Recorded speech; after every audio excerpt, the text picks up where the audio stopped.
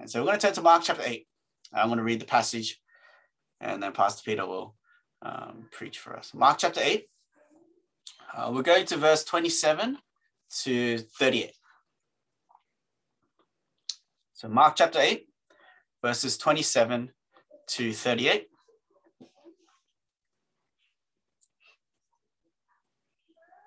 Okay, let me read that for us as we go to the word of God. Mark chapter 8, verse 27. And Jesus went on with his disciples to the villages of Caesarea Philippi. And on the way, he asked his disciples, "Who do people say that I am?" And they told him, "John the Baptist, and others say Elijah, and others one of the prophets." And he asked them, "But who do you say that I am?" Peter answered him, "You are the Christ." And he strictly charged them to tell no one about him. And he began to teach them that the Son of Man must suffer many things and be rejected by the elders and the chief priests and the scribes and be killed, and after 3 days rise again. And he said this plainly. And Peter took him aside and began to rebuke him. But turning and seeing his disciples, he rebuked Peter and said, "Get behind me, Satan, for you are not setting your mind on the things of God, but on the things of man." And calling the crowd to him with his disciples, he said to them, "If anyone would come after me, let him deny himself and take up his cross and follow me. For whoever would save his life will lose it, but whoever loses his life for my sake and the gospel's will save it. For what does it profit a man to gain the whole world and forfeit his soul? For what can a man give in return for his soul? For whoever is ashamed of me and of my words in this adulterous and sinful generation, of him will the Son of Man also be ashamed when he comes in the glory of his Father with the holy angels." Amen. This is the word of God. Amen. Thank you, Pastor Paul. Hello, everyone. Welcome to church. For those that don't know me, my name is Peter, and I have been given the joy and privilege of preaching the word of God today. Please join me as I pray for our time together now. Let's pray.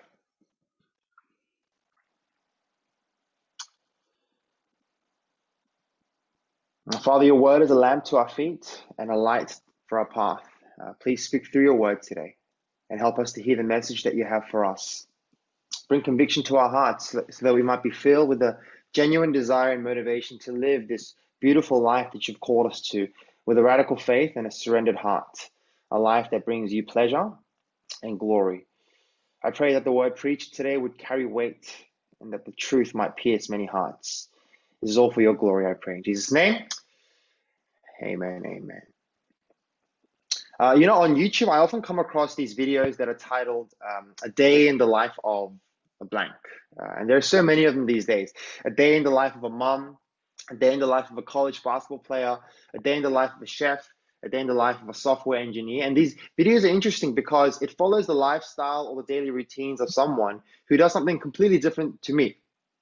And the video depicts a life that is so different to mine because, well, I'm not a mom, I'm not a college basketball player, I'm not a chef, etc., etc. And so it's fun to watch these videos. It's interesting to see how different people's lives are. And I'm sure you guys have seen videos like this as well.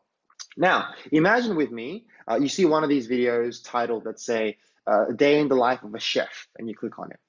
We click on this fully expecting to see food, cooking, restaurants, and stuff like that. But imagine the video has none of these things.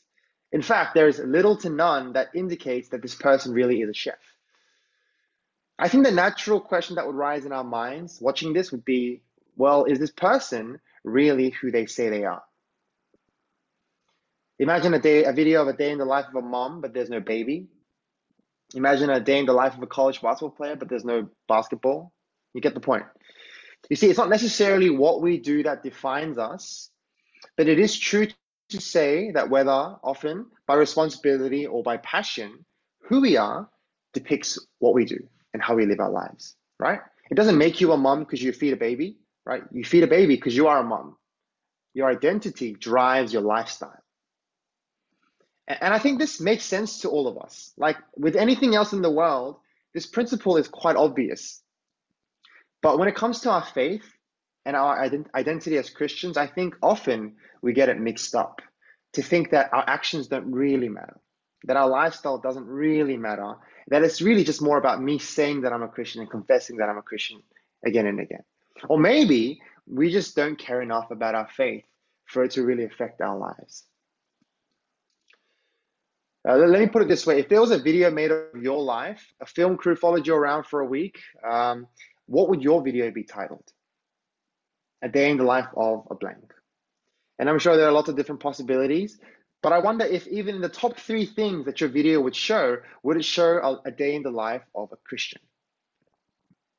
If not, are you okay with that right now?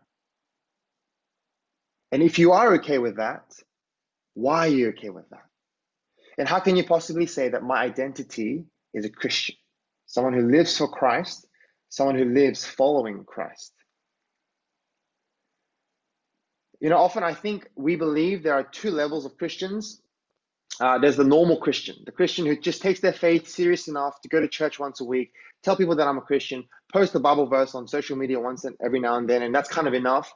And then there's the radical Christian who really sacrifices themselves, gives up opportunities, and devotes their life to live for God's kingdom in a real world way. And I think we're satisfied with just being the normal Christian, right? Don't want to lose face, don't want to lose opportunities, just do the bare minimum and make it into heaven. We don't say it like that, but we do live it like that. But what if there was no such thing? What if the normal Christian is the radical Christian? You know, if we spend any time in the Word of God, we will quickly find that the radical faith is for every Christian. And in a nutshell, that's what our passage today is about. Christians should look like Christians. Our lives should look like a day in the life of a Christian. In our text, Jesus confronts his disciples, and therefore I believe the word confronts all of us today with a question we all need to answer, and a challenge we all need to face, and a response we all need to give every single day as Christians. And let me tell you, it is a radical life that Jesus is calling his followers into. And in case this radical life doesn't interest you very much, let me start at the end by showing us the why of all this. The incentive, if you will, of living in the way that our passage will show us today. And that's found in verse 35 to 38. Jesus explains, "For whoever would save his life will lose it, but whoever loses his life for my sake and the gospel's will save it." It's a matter of eternity. "For what does it profit a man to gain the whole world and forfeit his soul?" This is a rhetorical question. Nothing. "For what can a man give in return for his soul? For whoever is ashamed of me and of my words in this adulterous and sinful generation, of him will the Son of Man also be ashamed when he comes in the glory of his Father with the holy angels." Why should this interest us? Why is this of utmost importance? Jesus tells us, because this is a matter of eternity. Right? This is a matter of salvation. Getting this right is for our souls. It's a matter of heaven and hell. And so I hope and pray that we would honestly evaluate our hearts today as we read through the rest of our passage, because it is so important that we respond in the right way. Let's look at the 3 things that Jesus confronts his disciples with in our passage. And the first thing is a question we all need to answer. A question we all need to answer. So through the book of Mark, we have seen Jesus do some incredible things, miraculous things. He's healed people, he's raised the dead, he's multiplied food. And now it's time to see what the people think. Commentators actually say that everything that we've been reading through Mark until now has been leading up to this point, this very question that Jesus is about to ask. Verse 27, "And Jesus went on with his disciples to the village of Caesarea Philippi, and on the way he asked his disciples, 'Who do people say that I am?'" So Jesus, who by this point has become quite famous, as we all know, wants to know, hey, what does the world think about me? Or who do people think that I am? Now, Jesus is not testing his fame here. He's not asking, hey, how famous am I? He's testing to see if people really know him truly for who he is. And so the disciples respond and tell him what the world has been saying about him. Verse 28, "And they told him, John the Baptist. And others say Elijah. And others, one of the prophets." Now, what we have to understand here is that these aren't bad responses. They are just wrong responses. A commentator says that these are actually outstanding and stellar evaluations and assessments. To call someone John the Baptist, Elijah, and perhaps one of the prophets was people elevating Jesus, trying to find the highest figure they could identify him as. They were honoring him, but they were also misrepresenting him. And so though the world thought highly of Jesus, they didn't really know him for who he really was. And isn't that quite the case even today? The world we live in, oftentimes, not all the time, but oftentimes sees Christianity and the Jesus we follow in somewhat of a positive light. It's a kind of church is a place for, full of nice people. Jesus' teachings is morally good. It's kind of helpful for our lives, right? But they always miss the most important thing, Christ's true identity. And our passage shows us that this is the dividing factor. It doesn't matter how positively you can paint Jesus Christ, how highly you can praise him. The question is, can you answer this question correctly? And the question Jesus asks to his disciples directly. Verse 29, he asks them, but who do you say that I am? So you now told me what the world says I am, but who do you say that I am? He asks them. And there's a reason that Jesus didn't start by asking the disciples.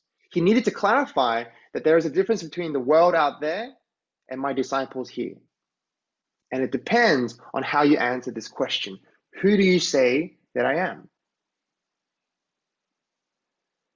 And of course, because Peter is the greatest, just kidding, he's actually the loudest and strangely and unwisely confident, quite like somebody we know. He stands up and actually answers the question correctly. Peter says, you are the Christ.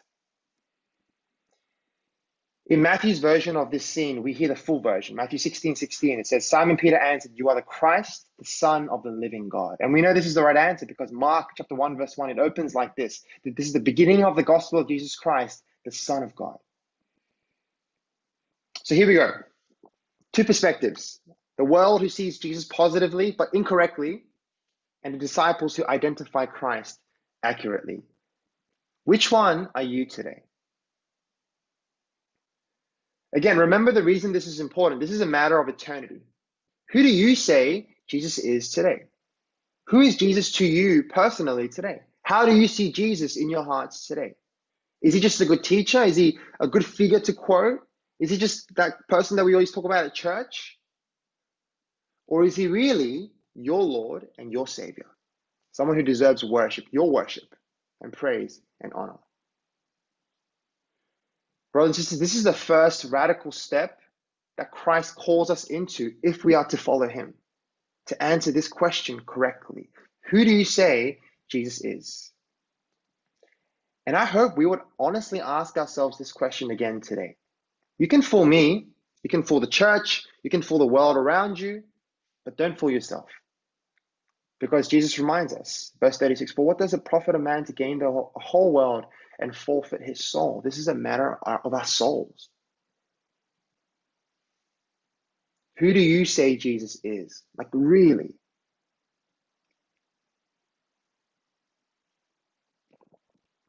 And if you find it hard to, in your heart, accept and believe Jesus as your Christ, I hope you would begin here and stay here. Don't worry about the rest of the stuff that we'll talk about today. Today's passage isn't about behavior modification. It's really about correctly identifying ourselves and our standing as Christians. And that begins by correctly identifying Jesus as our Lord and Savior. Stay here. Pray about this. Stay here. Read about this and ask God to establish this conviction in your hearts today that Jesus is the Christ, the Son of God, worthy of my praise, worthy of my obedience. For this is the question we all need to answer as Christians.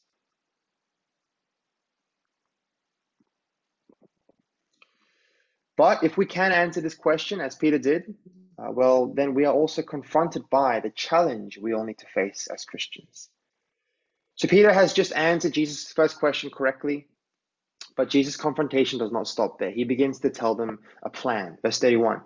And he began to teach them that the Son of Man must suffer many things and be rejected by the elders and the chief priests and the scribes and be killed and after 3 days, rise again. Here, Jesus, for the first time, is plainly and clearly explaining the gospel plan, and that is that he will be rejected, he'll be killed, and he will rise again. And Peter, in classic Peter fashion, right after doing a great thing, he completely ruins everything, right? He doesn't like Jesus' plan. Jesus, why do you have to die? I don't like that plan. And so, verse 32, and Peter took him aside and began to rebuke Jesus, which is like cringe, palm to the forehead moment. Peter, like, why? Right? But before we point fingers at poor Peter, we need to examine our own lives and see that we, more often than not, do exactly what Peter is doing in this scene. Because you see, what Peter is doing here is he is accepting the person, but rejecting the plan. He's accepting the person, but is rejecting the plan. Peter had no issues calling Jesus his Christ, like many of us. We don't have any problems with calling Jesus the Son of God. We sing about it every week. We celebrate it again and again. And then when Jesus comes with a certain plan for our lives, or a certain call to live our lives in a certain way, when we are challenged to surrender our own plans, our own desires, and give up what we think is the best way, well, we turn from God oftentimes. Or perhaps even point a finger at God. And whether with our words or with our heart's attitude, we straight up say, God, I don't like your plan. I disagree. Whether it is in an issue with your life's trajectory, an issue with the church that God has placed you in, the community He's calling you to love, the enemies He's calling you to forgive, the things He is calling you to prioritize, or the sacrifices He's calling you to make every single day, we, more often than not, actively reject the plan. And we justify this by thinking or even saying, but I still confess Jesus is my Lord and Savior, so I'm good. And to this attitude, Jesus responds with his own rebuke. Verse 33. But turning and seeing his disciples. And again, this is not just a Peter problem. Peter's just loud and impatient. He just spoke on behalf of what everyone else was thinking. But turning and seeing his disciples, Jesus rebuked Peter and said, "Get behind me, Satan. For you are not setting your mind on the things of God, but on the things of man." Now, why get behind me, Satan? Why so harsh? Well, because it isn't just the disciples who understand who Jesus is. If we look earlier in Mark, we see that even the enemies, the demons, know who Jesus is. They actually recognize Jesus when no one else does. And James talks about this in James chapter 2, verse 19. You believe that God is one, you do well. Even the demons believe and shudder. So this attitude that Peter is showing, in some ways, is no different to the demons who know Jesus, but don't honor him and don't obey him, but instead challenge him. And so Jesus calls him out. And brothers and sisters, this is the second radical step that Christ is calling his disciples into, and the challenge that we will face, which is to set our minds not on the things of man, but on the things of God. To not make it about me, but to make it about him. To not just accept the person, but to embrace his plans, embrace his ways. And straight up, this is so hard, right? In our finances, in our relationships, in our careers, in our families, it's so hard because we want to do it our own way. But oftentimes, God has another plan set out for us. And I actually think this is where a lot of people end up failing and walking away from God. Because though they had no problems with the person, they simply couldn't accept his plans. They have no problems when the message is, Jesus will save you, Jesus will do this for you, Jesus will give this to you. But the moment the message becomes, let go of this for his sake, suddenly this is not what I signed up for. Suddenly it's too much. And so they conclude, well, I'll do it my way instead. Brothers and sisters, don't fall into the trap of thinking that we know better than God. Because to this attitude, Jesus says, verse 38, for whoever is ashamed of me and my words in this adulterous and sinful generation, of him will the Son of Man also be ashamed when he comes in the glory of his Father with the holy angels. That's so scary.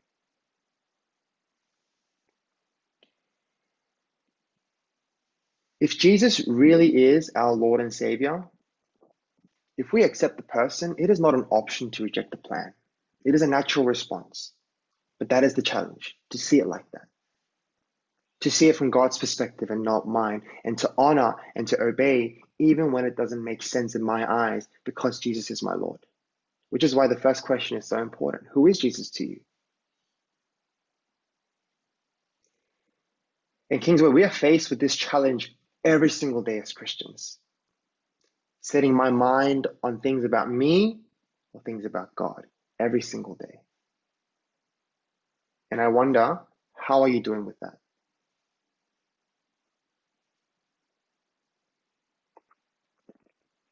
And in the face of this challenge, we can either respond as Peter does, disagree, dishonor, and displease our Lord again and again, or we can respond in the radical way that Christ calls us to in the next few verses, as we see that in Jesus' lesson about the response we need to give every single day as Christians. Verse 34. And calling the crowd to him with his disciples, he said to them, if anyone will come after me, let him deny himself and take up his cross and follow me. You know, often I think taking care of our faith is quite like taking care of our physical bodies. When we want to live a healthy life, there is always 3 simple steps everyone needs to take. The first is cut out the junk. The second is put in the work. The third is keep on doing it, right? Cut out the junk, put in the work, and keep on doing it. It's simple. It makes sense. And that's what Jesus is saying here. You want to follow me? You want to be a Christian? You want to save your souls? Here it is. Cut out the junk, put in the work, and keep on doing it. That's what it takes. Or in the words of our passage, deny yourself, take up your cross, and follow me. If there is a formula to living a healthy and faithful Christian life that brings honor and glory to our God, here it is. Jesus has given us the cheat sheet. It's to live a life of denying myself, saying no to me, saying no to my sinful and fleshly desires. It's saying no to anger, saying no to jealousy, saying no to greed, saying no to living for my personal glory. And guys, this is such an unnatural, radical thing, because we are so innately self-centered and egocentric. But Jesus clearly says, if you are to follow me, look in the mirror and say no. That's what it takes. And it's to live a life of taking up your cross. This is saying yes to discipline, saying yes to sacrifice, yes to holiness, yes to the things of God, yes to obedience, which again is not a natural thing for us. Laziness is just way easier. Sinfulness is just easier. But that's why it's pick up your cross. It's meant to hurt. It'll probably bring some agony, but there is purpose behind it all. And we aren't called to just do this one time at a church camp when we're young. He's saying, denying yourself, taking up your cross, follow me. And the implication here is that we do this every single day, again and again and again. When you follow someone, it's not you just follow them for 100 meters and then you can stop. No, you follow them. You stick with them. You turn left when they turn left. You turn right when they turn right until you get to the destination, right? That's what it means to follow. Hey, I'll follow you when we drive. That's what it means to follow. Every single day, again and again. And that's what this radical response is meant to look like every single day. Cut out the junk, put in the work, and do it again. No ifs, no buts. And everything about this is radical. There is nothing normal or comfortable about this. But again, and I find this kind of funny, I think, when it comes to our physical health, we get this. It's obvious to us. We all understand that it takes extra effort. Having good intentions and a healthy desire doesn't suddenly make you fit. It doesn't make sense. Hard work and discipline to get healthy and stay healthy, right? We all get that, and a lot of us do that. So then why do we struggle to accept the fact that this radical way of living is the only normal way of truly living as a healthy Christian?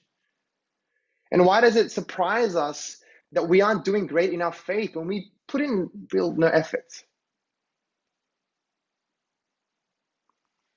Some of us are so comfortable, way too comfortable, very lazy.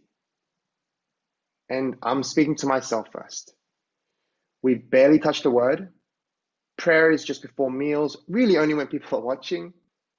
And the passion we have for Christ is just so little compared to all the other things that we pour out our hearts and our time into, our work, our sport, our playing, our traveling, our eating, our families, our hobbies, our body. And that is the mindset that is the lifestyle that our passage is confronting today.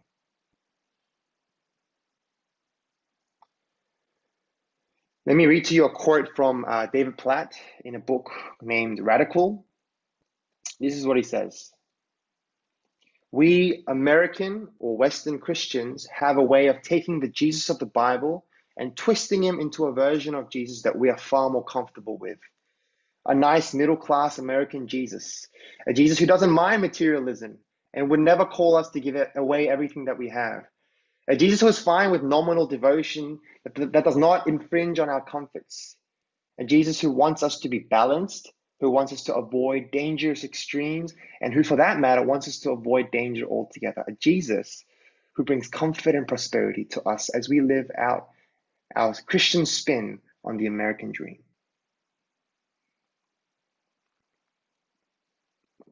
And in our passage today, Jesus confronts this mindset and he says to us, whatever type of Jesus you've created for yourself, that's not me. So I don't know who you're following. But if you want to follow me, answer the question. Is Jesus your Christ? Face the challenge. Will you set your mind on the things of God above all things? And respond to this daily. Cut out the junk, put in the work, and just keep on doing it. And this radical way of living life, King's Way, it is the normal way that Christians have been called to live life. And it's hard. It'll be hard. But the Bible teaches us that it's absolutely worth it because in Christ, in the gospel, we are promised an eternity in the kingdom of heaven, a redemption from our sins, and a joy unspeakable that the world could never even give us a taste of. Brothers and sisters, what is your day in the life of video titled today? The point of today's sermon is not judgment. It's encouragement to say that really starting from myself, I know we could all do better, right? We could all do more. And if the passage today hasn't been motivating enough for you, I hope and pray that you would reflect on Jesus Christ who calls us to live like this and meditate on how he gave us first his everything by dying on the cross for our sins, that we might even have an opportunity to know the Father. The cost that we are called to pay is minuscule in light of the cost that was paid for us on the cross by Jesus Christ. So with urgency on our hearts and prayers on our lips, and really with baby steps, I hope and pray that all of us would go out and live a slightly more radical life this week and the weeks throughout our lives for his sake and for his glory. Amen. And I think if we were to live, I picture if our church were to live like this together as a community, the kind of impact that we would have, not only in those around us, but in the world that we live in. I think it will be incredible. So let's continue to fight and run this race together.